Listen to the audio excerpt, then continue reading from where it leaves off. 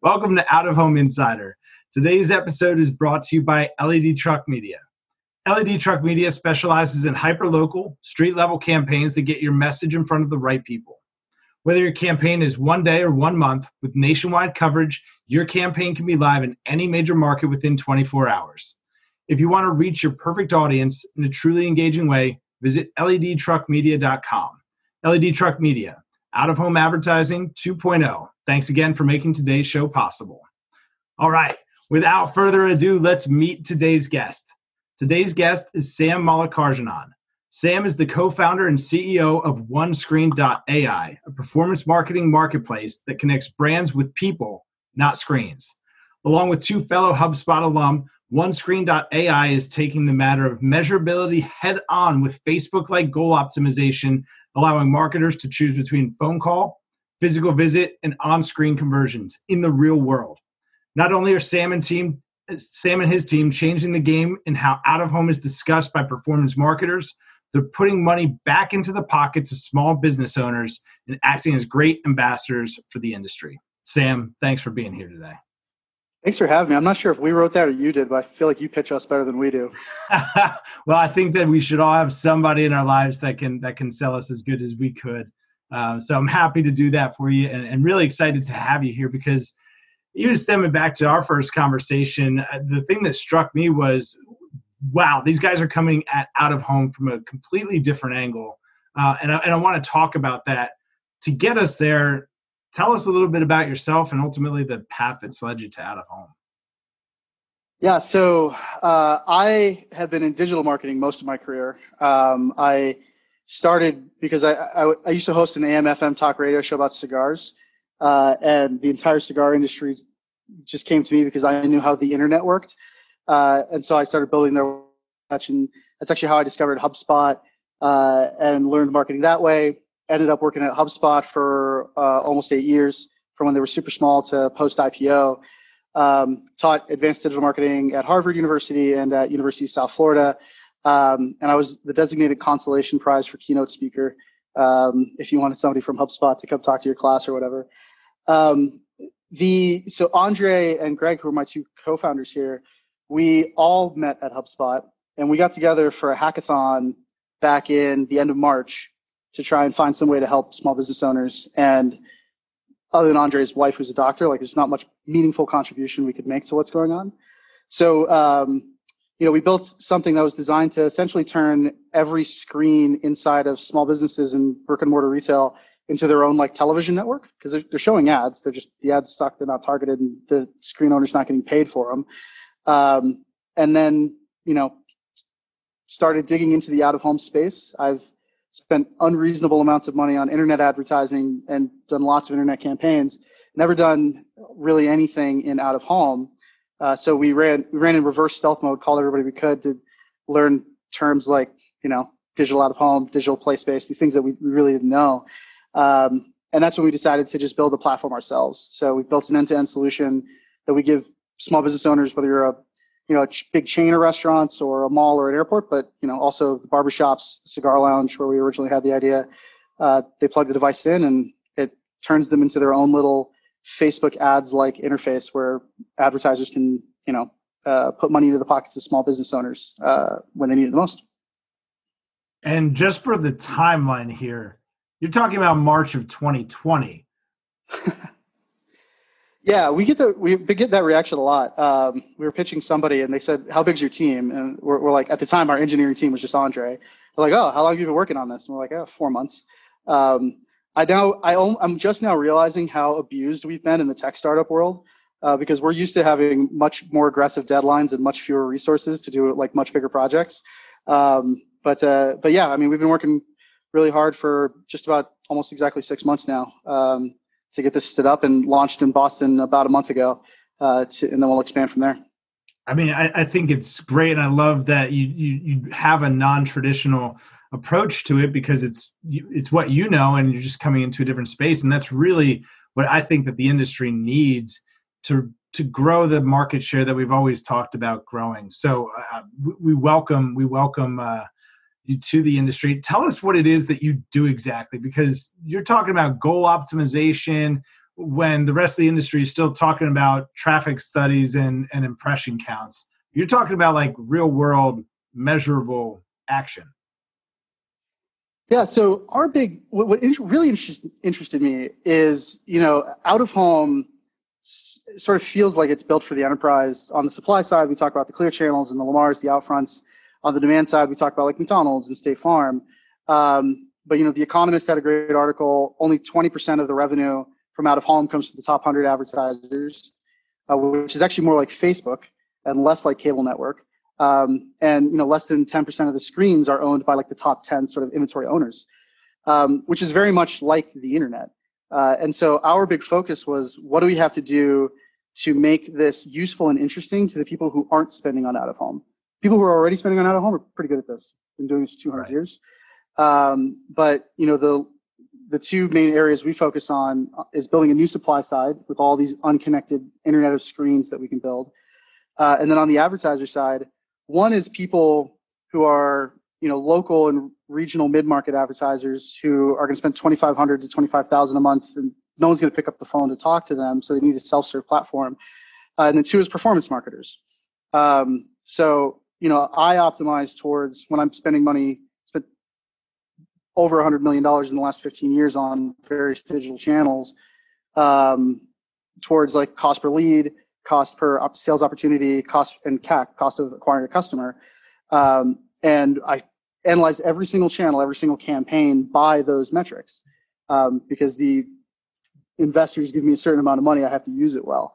And so like on Facebook, everybody's worried about truck drivers losing their jobs to AI. I think Facebook marketers will do it first, because the key to being successful on Facebook is just like train Facebook's artificial intelligence to say like, this was good, this was bad. And it learns and says, I should show what ad to what person when, in order to optimize for a specific goal. And that's very much our philosophy here too, which is our advertisers set like a cost per lead, or cost per coupon download or something like that.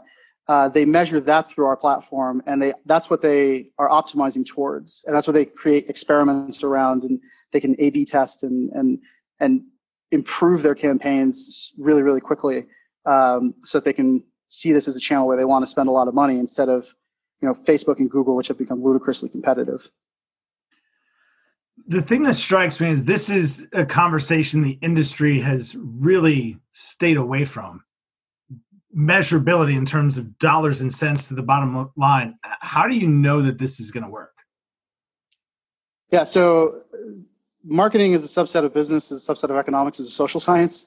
It's not a hard science, but it's sort of the old joke, you don't have to outrun the bear, you just have to outrun your friend. Sure. We don't have to have perfect attribution. We just have to have good enough attribution that we're more efficient with our dollars as a brand than our competitors are, right? So like if you give me $1, I can just invest that more effectively in growth than, Marketo or whoever was my competitor back in the day. And we have had that conversation with folks, and our philosophy is we're okay with you getting business from our platform that you can't attribute to us.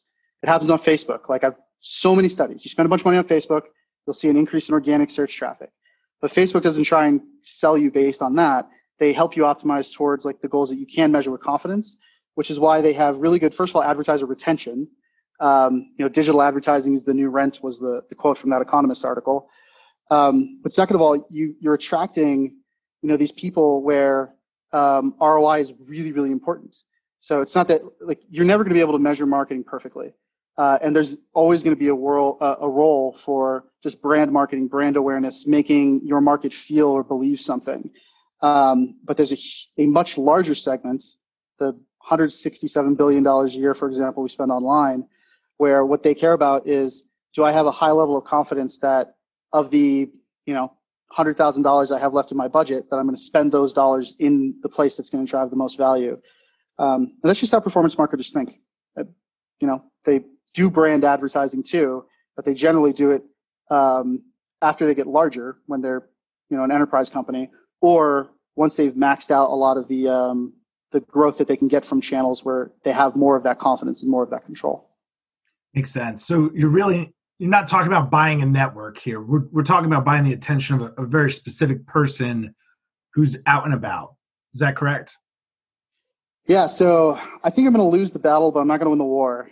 We will have to show the map of where the screens are in our user interface. But the reach people, not screens philosophy is like, you don't care if I'm at a cigar lounge or if I'm in a doctor's office waiting room, Mexican restaurant. If you want to reach me, you just enter me into the platform, and you want to get me to do something, right? So what's your conversion goal? So for example, 3% of people do visit the liquor store. That's one of our advertisers, and then go to work afterwards. But in general, I'm super interested to know who those people are. But in general, like the system's not going to show you an ad if it thinks you're on the way to work. That's trying to get you to go to a liquor store. So it's very much understanding who you want to reach, what's the action you want them to take, and what's the context of the experience that you're reaching them in, and then optimizing for that. So instead of the shotgun approach, it's it's surgery with a laser scalpel. And how has the industry responded so far to? I mean, it's a pretty abstract idea, and you just kind of came out of nowhere. No one was really prepared for it. What's the feedback been like? Concerningly good. Usually, when I'm doing a startup or something, there's a large, if not a majority number of people in a given industry who think that it's a bad idea or a stupid idea or something that shouldn't exist. We haven't actually run into anybody who thinks this shouldn't exist. We've run into some people who think it can't exist. We've run into some people who think it'll just be really hard to get like brand marketers to care about it, which is fine because I see us as sitting in this valley in between pure performance and pure brand. But people have been really receptive. Our first screen that went live was actually a traditional digital out-of-home screen outside of a plaza, like a skyscraper-shaped display. I mean, it's weird. Like the industry feels like it's been talking about this, and they want real-time control. They want the ability to buy in real time. They want like really accurate metrics that they can price based upon. And a lot of that technology has been there for a while, but it's been restricted to like mobile ads. And really, all we did was took the fundamental tech stack that powers like mobile ads when you're playing a game or you're on your ESPN app or whatever, and put it on a screen in front of you instead of putting it on a screen in your pocket. When we explain it like that, people get pretty excited. Right. So this really is the full expanse of screens. It could be a screen in Joe's Pizza next to the bar, or it could be a big old digital spectacular on the side of a building. Yeah, which is part of what makes this fun. So internet advertising has really only had two types of screens. Like the desktop and laptop are the same thing. And then mobile devices, some are big mobile devices and some are small, but it's still a mobile device. This sort of internet of screens has a bunch of screens around you. It has screens that you're passively consuming, that you're actively consuming. Some are small, some are big. It's actually been a lot of fun because people keep inventing these new campaigns, like doing a takeover campaign inside of a given store, or being able to, because we detect dwell time, how long somebody's been there, show them a sequence of ads that nurtures them down the buyer's journey. There's a lot of diversity, and that's part of why you really need like a machine learning based approach to this long term, because there's an infinite number of screen sizes, and we can adjust the creative for screen sizes. That's easy enough to do. But that context of like a screen that I'm walking by as I'm shopping with my family is going to have marketing campaigns that are effective in a different way than a cigar lounge where I'm sitting down for 3 hours and not talking to a ton of other people. So that's been really fun. We've every time somebody finds a new way to break the platform, we file it as a feature in the backlog. But you're absolutely right. Like there's just so many different ways that people can experience and interact with the screens. Speaking of breaking things, to build something like what you're talking about in 6 months, I got to imagine that you break a lot of things. What was the biggest challenge of bringing this to life? The biggest challenge of bringing this to life was to make it easy enough that, like, I love my barber, right? But he's not the world's most technically sophisticated human being. And we needed to make this easy enough that we could mail somebody something that they could install. They just plug it into the HDMI port and walk away. And then on the demand side, performance marketers are easy to solve for, but the sort of local and regional mid-market advertisers, building a user interface that's simple. Making things simple and easy to use is a lot harder than making them powerful and complicated. And that's been like we had a guy yesterday turned off his Wi-Fi at night. We just never occurred to us that somebody would do that. Sure. And so now the device, if it loses Wi-Fi connection, will start resetting itself, turning its power on and off until it reconnects to the Wi-Fi. Solving for those edge cases so that somebody who's not technical can monetize one of their screens on the supply side, and then somebody who's not a sophisticated marketer, they may not know how to decide what a CPM bid should be, can figure out how to design, deploy, and analyze and optimize a campaign in the platform. That's by far been the hardest part, is making it easy. And how is it how are you reaching these small business owners and introducing them to it? You're a small team and it's been a short period of time. What's that been like? So the small business owners with the screens, it helps that we're starting in Boston. We have a really strong network there. The three of us have been in Boston for the past decade. It's also just a relatively easy pitch, right? It's like, hey, we built you this thing that we give you for free that you plug in and it makes you extra money. We haven't really had anybody say no to that, especially because they can use the TV for other things. If they want to use it for sports, the Super Bowl's on. We can tell they're not tuned to our input. They just stop making money until they tune back to it. So it's mostly just been how do we get those conversations, and how do we keep it balanced with advertiser demand? So as we get advertisers instead of just going and getting 100,000 screens, as we get advertisers into the platform, our system's telling us essentially where it would have shown ads if we did have screens. And then we're going and reaching out to those people so that we can maintain the balance between supply and demand. Smart. So is this only available in some initial markets? Right now, we're wrapping up our pilot program in Boston. Then we're going to work, we'll expand on our own, but we also give other people the opportunity to, like, if you just know a bunch of restaurants and you want to order 100 of these devices and plug them in yourself, you're more than welcome to. And you can sell ads on them. And if you have unsold spots, we'll sell them. Or if we have somebody willing to pay more, we'll sell them. We've really designed this to be something that anybody can create and extract value out of. So a lot of it's going to be, us doing inbound marketing and inside sales and stuff like that. But a lot of it has just been either existing digital out-of-home or digital place-based networks, or new digital place-based networks using us so that they can focus on what they're good at, which is relationships with business owners and relationships with local advertisers, but still making as much money as they can because it's an auction. Absolutely. I think that's great. And I think that you've got an event coming up where you're going to be going through a lot of this, right? Yeah. So the DPAA, the Digital Place-Based Advertising Association, have been phenomenal. I'm not usually a huge fan of industry associations, but they've got great research. They've been introducing us to people, and they wanted me to do a webinar on how to sell to performance marketers. Like, it's almost like we're speaking different languages, or like the alien that's over my shoulder kind of thing. The different organizations inside of companies oftentimes, and that's really been sort of our bread and butter, because performance marketers will try anything because they never want to be last. And also, Facebook and AdWords are so competitive. The average cost of acquiring customers is up 50% in the last 5 years because it's not easy anymore. But they just need like a different approach to it. They need different analytics, different buying experience, et cetera. So we're doing a webinar that you'll be able to find at dpaa.org on just like how do we solve the couples therapy issue between pure brand marketers and pure performance marketers, and help everybody be more successful by working together with the two methodologies. Yeah, I think that's awesome. We'll make sure to link out to that so anybody that's interested can go and check that out. Sam, if it wasn't OneScreen, what would you be doing right now? So I had originally planned to take time off this summer. My wife jokes that I somehow I'm the world's most terrible unemployed person. So when I left my past role, and then I ended up working on this and ended up working more hours than I was previously. I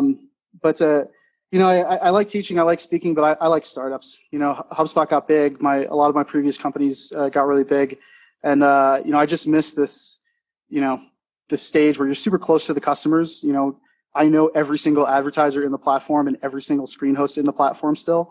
And you can grow super fast, and sort of like the sky's the limit. So I probably would have gone to some, SaaS company that's on its run from $50 million to $500 million a year. Again, if it wasn't for this, but this is a lot more fun, and you get to feel good, right? Like first of all, it's a lot of pressure. Like the restaurant owner who's like, oh, if you get this to market, it's the difference between me like hiring another person or even staying open at all. I'm like, oh, thanks for the pressure. Startups aren't enough pressure. Right. But like, we're handing a giant check to a barbershop owner. I got to find somebody to print one of those. Next week. It's cool when you can find something that building a big business also has like a positive impact. And I'm not sure I would have found that anywhere else. So I'm glad I found this. Otherwise, I would have been selling you some better email tool. Well, I'm glad that you found this too, because I think it's going to move the industry leaps and bounds and really accelerate that conversation. So I'm excited to have you, and I'm sure a lot of folks listen to this are as well. Where do you go for education, meditation, inspiration? You're a podcast guy, reading books, trade journals. Where do you tap into? I don't do too much in books because like I wrote one and I know it's immediately out of date. There are some blogs I really like. Maybe I can send you some links so we could post them. But sure. Understanding the math behind a business and the strategy behind a business, how that fits. People like David Scott, Brian Balfour, great folks. I like reading some things like The Economist. I have the app that reads it to me because I don't like to read. I like to multitask. But then also I love podcasts like Freakonomics. Anything that helps me like think about things from a different angle. I'm not worried as much about learning and understanding something that is specifically true, some framework or study. What I really enjoy is understanding how people have thought about markets differently and thought about businesses differently. And then how can I take that and apply that to whatever I'm working on? So podcasts and blogs tend to be my sort of go-to. Well, I think this conversation has certainly been that for the out-of-home industry. So thank you for that. Where can folks check out, learn more about you, learn more about the team? Where are some places that they should find you? Yeah, so go to www.onescreen.ai. We always say the .ai because we didn't buy the .com. Maybe we'll rebrand at some point, but we'll see how that goes. But we've got an About Us page. I'm rolling out a blog article with some of these thoughts that'll go live with our announcement with the DPAA. And then definitely sign up for that webinar because I'm going to put a lot of thought and time and effort into that webinar and not just reshuffle the 1,500 slides I already have, because I think this is one of the most interesting industries I've ever looked at. And it's just on the cusp of like absolutely exploding. And I'm looking forward to talking about that. So you can find us there as well. Well, I know the business development listeners to the show are very hungry for that. So I will make sure that they all know about it. I think it's going to be really significant. I'm excited to tune in myself and obviously to have you here. Sam, thanks again. Thanks for having me, Tim. Absolutely. Make sure to click the little subscribe button down below there in the corner. And as always, if this has been helpful, please share it with somebody who you think could benefit from the information as well. And as always, next time we'll be bringing you some pretty exciting stuff just like this conversation, and we'll see you then.